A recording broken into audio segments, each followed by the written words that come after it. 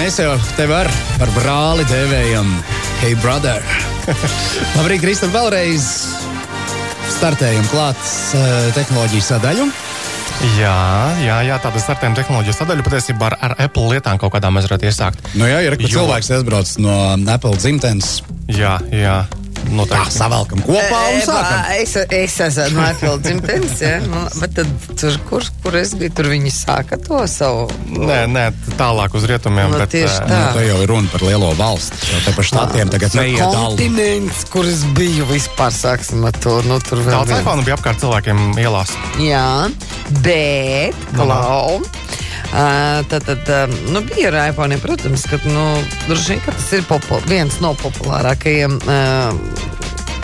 telefoniem Amerikas Savienotās. Kaut gan es nezinu to statistiku. Bet mēs bijām Samsungieši, ja? Un mēs, protams, fotografējam visu ar telefonu. Mums nebija speciāls kameras līdzi un tā. Un izsauca mūsu fotogrāfijas kvalitāti, krāsu, spilgtums un asums, atzinību. Un es pateikšu, dažlāps pārdomāju par to, piedomāju par to, ka varbūt nākamo tālruni iegādāties no šī uzņēmuma, šī koncerta. Jā, jo nākamā gada sākumā, kā ierasts, kaut kur februāra mēnesī varētu būt nākamais Galaxy S7, par ko tagad atkal baumas jau sāk kulties, un tad jau redzēs, ko viņi vēl tur būs saražojuši. Bet kurā gadījumā par kamerām runājot, man liekas, faktiski vienam augstā galā arī vietālunim, arī Androidiem ir ļoti labas kameras jau. Atkarībā no modeļa, protams, bet ir labas, un nav vairs iPhones vienīgais čalis ciemā, kuram ir normāla kamera. Bet, ja mēs runājam par Apple, tad Apple beidzot ir Apple Music lietotni sagatavojuši pieejamu ar Android lietotājiem, tā kā arī Baiba var pamēģināt. Jā, tu esi mēģinājis Apple Music, ne? Tu Spotify ir, ja? Nē, man ir Spotify, jā, bet nē. Man ir Spotify. Pamēģini Apple Music, varbūt tas ir pa brīvu? Iesākumā jā, bet pēc tam nē. Kā parasti. Parasti. Cilvēki, tu tik daudz esi nodzīvojis, ka jūs tad vēl jautājums par brīvu. Jā, ja mēs runājam vēl par Apple lietām, tad no vakardienas ir pārdošanā nonācis Apple iPad Pro, tas milzīgais 12,9 colu gaļas dēlis, teiksim tā, iPadiņš, jā? Jā, tas lielais Pro, kur izziņoja septembra sākumā Apple pasākumā, un tas ir tas verķis, ar ko Apple kaut kādā mērā mēģinās patīkstēties pat ar datoriem, ar portatīviem datoriem. Protams, to tās cilvēki jau dīdās savās vietās un saka, nē, nekāds planšetu dators neaizvietos manu datoru parasto, un daļā gadījumā arī neaizvietos, bet kaut kādiem, es domāju, vienkāršākiem darbiem, kur, visu dienu baksties internetā, ar planšetu datoru jau tagad pilnībā pietiek. Protams, jārēkinās, ka tas nav lēts modelis. Es paskatījos, ka vācu Apple internetu veikalā lētākais modelis maksā sākot no 899 eiro. Tātad tas nebūtu nav lēts aparāts. Un tad tu gribēsi klāt nopirkt arī tastatūriņu, kas maksā 179 eiro. Un Apple Pen, tātad irbuli, jeb zīmuli, kas maksā vēl 100 eiro. Un tad rezultātā tev būs normāls aparāts par vairāk nekā 1000 eiro. Ja laptopi kaut kādi jau sākas, jau nezinu, kaut cik sakarīgi no 500 eiro. Tā kā, redzat, baigā atšķirība. Bet Apple uzskata, ka ir tā kā biznesa niša iespējama izbīdīties ar šāda tipa ierīci. Tā kā redzēsim, kas tur sanāks. Vispār Apple plāno attīstīt tā kā vairāk veselības parametru uzskaitīšanas, jeb tā kā medicīnas pat ierīces mazliet, jo Apple vadītājs Tims Kuks norādījis nesenā intervijā, ka mums tā kā ir tas Apple Watch, bet viņā grūti iestrādāt ir dažādas veselības funkcijas, jo tad ir jāsagaida dažādas apstiprinājumus no FDA, tādām iestādēm, un tas ļoti apgrūtina ātri attīstīt to produktu. Un tāpēc vienkāršāk viņam izlaist tādu sevišķu kaut kādu produktiņu, kaut kādu nākotnē tuvākā pārskatāmā, fitnesa aproce kaut kāda, kas tagad ir topā visi taisa, vai kaut ko tam līdzīgu. Bet jebkurā gadījumā Apple Watch arī, pagaidām darbosies arī vēl. Lūk. Un ja interesē Apple un Steve's Jobs, tad es varu ierekomendēt aiziet aiznākam otrdien, 24. novembrī, noskatīties jauno filmu. Tātad Denija Boila uzņemtā filma Steve's Jobs. Steve Jobs filmas patiesībā ir uzradušās kā sēnes pēc lietus, tagad, bet šī te ir tāda interesanti safilmēta. Viņā ir tur 3 sižeti kopā salikti par to, par īsiem mirkļiem pirms dažā ikoniskām prezentācijām Steve Jobsa. Es viņu redzēju to filmu nesen te. Vai tā ir dokumentālā? Nav viņa dokumentālā. Viņa ir tieši tas, kas man mazliet nepatika, ka viņa ir diezgan lielas atkāpes no teiksim tā, patiesajiem notikumiem, cik nu mēs varam spriest par patiesajiem notikumiem, izlasot dažas grāmatas. Tas ir interpretācijas, ja? Jā, protams, tā ir interpretācija, bet filma kā tāda ir nofilmēta ļoti forši. Tur tie dialogi ir ļoti tādi daļi un labi sagatavoti. Un es arī tā, iznākot laukā no tā kinoteātra, domāju, kas būtu tā mērķa auditorija, kam varētu šī filma patikt. Un secināju, ka tie būs cilvēki, kuriem Apple un Steve Jobs šķiet interesants, bet viņi nav pārlieku liela fanāti tomēr, jo tad viņiem vienkārši būs grūti skatīties, ka tas nav precīzi. Jobs atveidotājs neizskatās pēc Jobsa. Tādas lietas vienkārši acīs leks. Bet, teiksim, tādiem kā, piemēram, man, kam šī kompānija šķiet nozīmīga, tās produkti ir interesanti uzzināt, kas tad tur ir bijis. Ļoti, ļoti forši, labi nofilmēta filma, tā, ka 24. novembris piefiksējam kaut kur kalendāriņos un ejam un skatāmies kinofestivāla Spektrs ietvaros. Tā, ka tas ir labi var iztērēt tās 2 stundas savas dzīves. Labi. Google Maps ir daži jaunumi, tātad tur drusku prātīgāka palikusi ir offline lietošana šīm kartēm, jeb bezsaistē lietošana. Ar tām Google Maps ir bijis tā, ka tu varēji jau no 2012. gada tajās kartēs iezīmēt mazus gabaliņus, un tad tā karte ir pieejama tā kā bezsaistē. Piemēram, svešā pilsētā, tie pašā, kur tu biji Čikāgā, tikko tu vajag navigāciju kaut kādu. Tagad tā tehnoloģija tiek attīstīta vēl mazliet tālāk, un tajā bezsaistē Google vēl arī tā kā navigācijas ieteikumus mazliet saglabās un apkārt esošo vietu, piemēram, ēstuvju, izklaides vietu, kaut kādu informāciju. Tad īsumā tas nozīmē to, ka tā kartes darbosies ātrāk, jo būs saglabāta informācija, bet, protams, tas nestāv līdzi kaut kādām tādām kartēm kā Here Maps, kur tu vari ielādēt visu reģionu, valsti, piemēram, un mierīgi navigēt apkārt. Bet, jebkurā gadījumā attīstās, un tas ir ļoti, ļoti, ļoti, ļoti, ļoti labi. Ļoti labi. Arī tas, ka es izmantoju to Uber, ko mēs kādreiz jau par to es gribēju pastāstīt arī tehnoloģiju. Ļoti labs tas viss sarīkojums ir. Tad sākumā gan mazliet mūsīgi, ka tev svešai kompānijai jāuztic savu kredītkarti un viss, kas ar to saistīts. Tad beigās es pārliecinājos, ka tā dara visi un tad labi. Un darbojās ļoti labi un mums līdzīgi ir kas? Taksify. Un es par Taksify varu minēt ar mūsu kolēģi Egonu Reiteru prizmu. Mums pagājušo nedēļu bija ārpus darba pasākums, un Egons kavēja, un viņš bija sauc taksometru, kurš solīja ierasties pēc kaut kādas pusstundas, kas bija krietni par vēlu, lai mēs varētu operatīvi nokļūt gala punktā, un jau atmetuši cerības par Egonu, kurš ieradīsies laikā, viņš jau pēc 10 minūtēm zvanīja, forši izgāja uz ielas un ar Taksify es dabūju taksīt, ātri, tā kā, un ieradās viņš laikā. Nē, tas tiešām ir ļoti, ļoti labs pakalpojums. Jā, un, teiksim, tā nav jau vienīgais arī Taksify mūsu reģionā ar lietuviešiem, tur taksī poketi, ja es nemaldos, tā ka šādi servisi attīstās ļoti, ļoti, un katrā reģionā ir kaut kāda liela spēlētāja. Protams, Uber globāli raugoties ir lielākā, makanākā kompānija. Jā, cik es sapratu, Ņujorkas biržā viņš grasās izlikt, un tur būšot kaut kāds ļoti, ļoti astronomisks skaitlis šīs. Jā, redzēsim, kas tur beigās viņam sanāks, ja viņi vēl, laikam viņi nav vēl publiska kompānija, bet viņi arī pērk tur dažādas tehnoloģijas un viņi tur mākslīgos intelektus, un tas nav tikai vienkārši savet kaut kādus cilvēkus kā taksistus, viņi strādā, teiksim, tādu lielu nākotnes vīziju un strādā paši pie robotizētajiem auto. Ja mēs runājam par robotizētajiem auto, tas arī nejauši dzirdēju arī pirmdienas sarunu ar Normu Davotiņu, ko jūs runājāt par tiem auto, ka tehnoloģiski jau ir iespējams, ka problēma ir tikai tas juridiskais. Tas, to viņš ļoti labi norādīja, es arī viņam pilnībā piekrītu.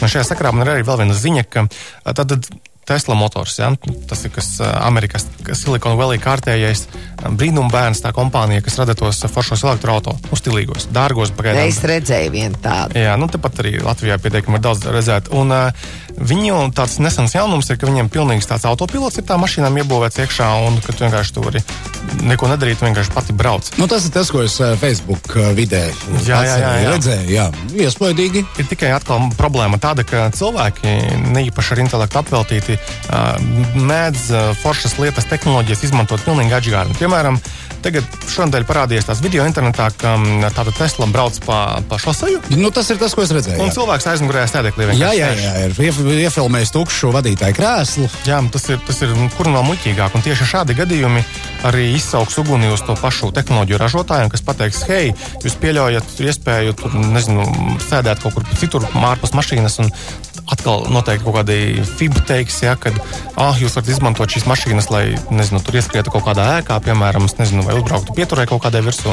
Nu, atkal Teslai ir jārūpējas par to, lai nebūtu iespējams šīs tehnoloģijas izmantot atžgārni. Nu, vismaz iesākumā, kamēr cilvēki piešausies pie tām, un tiešām tur juridiskā bāze ir jāsakārto pietiekami labi, jo ļoti retās valstīs, tie paši Amerikā ir tikai, man liekas, Kalifornijas štatā ir normāli atļauts braukāt tādām mašīnām, un Kanādā, man liekas, kaut kādos reģionos viņi mēģinās tā kā atļaut braukāt ar tām mašīnām.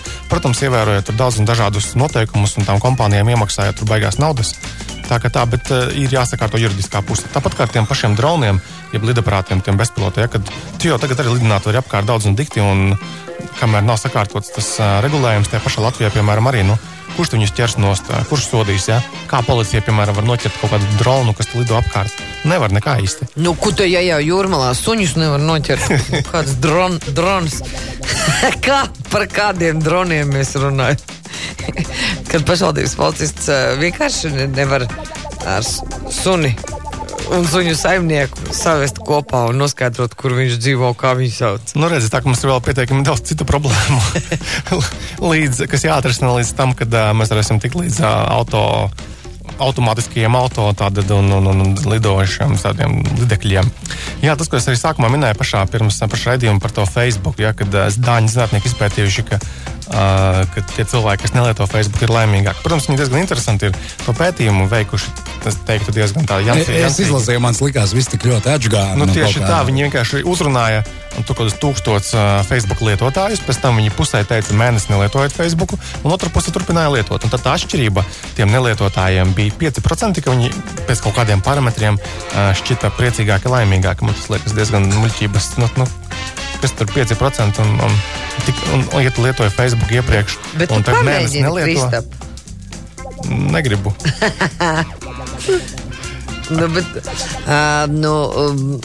Varbūt, ka tu tiešām arī kļūsi par 5% priecīgāks.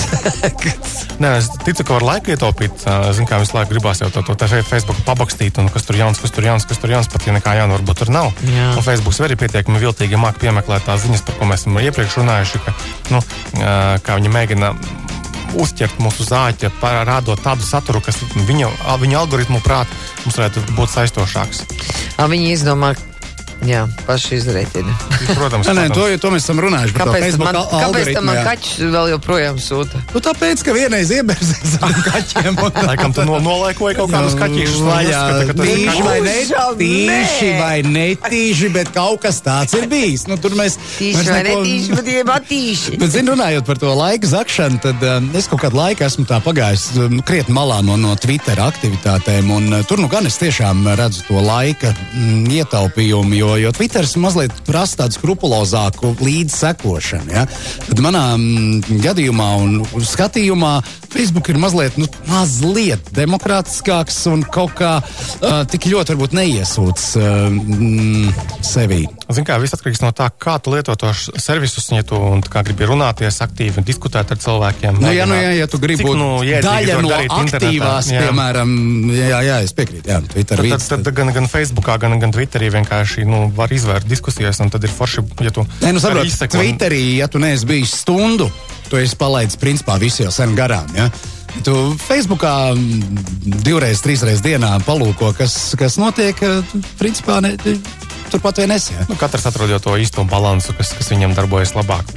Bet tam pašam Facebookam arī nepārāk labi iet, ja, piemēram, Beļģijā draud saņemt sodu 250,000 eiro par to, ka Facebook izseko arī tos cilvēkus, kas nemaz nelieto Facebook, kuriem nav Facebook kontu. Tātad, ja mēs pienākam kaut kādā tīmekļa vietnē, kurā ir lejā pie rakstiem kaut kādiem laika podziņa Facebooka vai share podziņa, tad ar to pilnībā ir pietiekami, lai tavā datorā saglabātos tāds maziņš failiņš, kukijs, un viņi pēc šiem datiem var tā kā mēģināt saprast, šis cilvēks, labi, šis dators ir bijis tādā lapā, un Facebook laika podziņas ir reāli ļoti daudzās tīmekļa vietnēs. Un Facebook tad tur skaidrojas ar tām varas iestādēm mums to vajag, lai mēs varētu piedāvāt labākus servisus. Bet tur Beļģijas gadījumā pat, manuprāt, viss aizgāja tik tālu, ka tur bija tāds konkrēts jau tiesas lēmums ar lūgumu izbeigt šīs darbības Beļģijas teritorijā, ne? Beļģijas varas iestādes saka, ka tā kā būtu jāizbeidz. Facebook saka, ka nē, to mums vajag. Un tur mēģina skaidrot, kāpēc viņiem vajag, un tad varas iestādes saka, nē, jums tā nevajag, tas nav pareizi, tā nevajag darīt. Tur pietiekami lielas cīņas, un es domāju, ja Facebook uzvarēs tajā tiesas prāvā, tad noteikti tas ierobežos viņu ierobežošanu arī citos reģionos kaut kādos. Jo ir skaidrs tas, ka Facebook cenšas ievākt informāciju ne tikai par tiem lietotājiem, kas viņu izmanto šo servisu, kas pasaulē ir vairāk nekā 1,5 miljarda jau, un arī vairāk un vairāk cilvēku izmanto to Facebooku, bet arī par tiem cilvēkiem, kas nemaz vēl nelieto, ar domu, lai viņu lietotu kādreiz nākotnē. Tāpat arī tie pašos Āfrikās viņi mēģina nodrošināt internetu un piedāvāt tātad Facebook versijas, kas izmanto mazu internetu, piemēram, un ātri darbojas, lai dabūtu vēl lietotājus. Tas tāds mūžīgais skriešanas pasākums ir nebeidzamais. Tātad padarīt mūs atkarīgus visus no Facebook. Bet tas viss nav traki. Trakākais ir tas, ka tie trakie biohakeri, kas tagad ir izdomājuši, kā ieimplantēt nevis vienkārši čipu, bet gaismas diodītas, rokā, piemēram. Un tad izgaismot roku forši. Tur ir tā, ka tu 15 minūšu laikā izgriezt caurumu rokā, iebās iekšā to monētas izmēra to gaismiņu, midžeklīti, un tad viņš 10,000 reizes var nomidžināties, un tad, kad jāgriež roka vaļā, jāņem laukā viņš tas implantiņš. Labi, bet bez tā, ka gaisma ir izgaismot roku, ko viņš vēl dara? Viņš māk mirgot. Nē, labi, bet zem ādas viņš arī tā, piemēram, pulksteni parāda. Es nezinu, ko vēl bez tā. Tur pagaidām vienkārši riņķītī gaismiņas, kas vienkārši ir saprot, tas ir nākamais līmenis aiz tām mirgojošajām kedām, ja? Jā. Laids.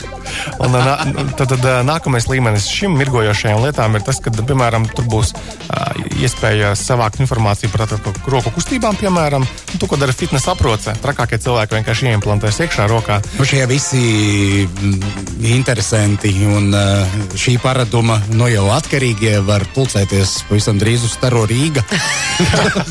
Jau būs bišķi nokavēts, ne? Viņam varētu būt staro Rīga. Jau var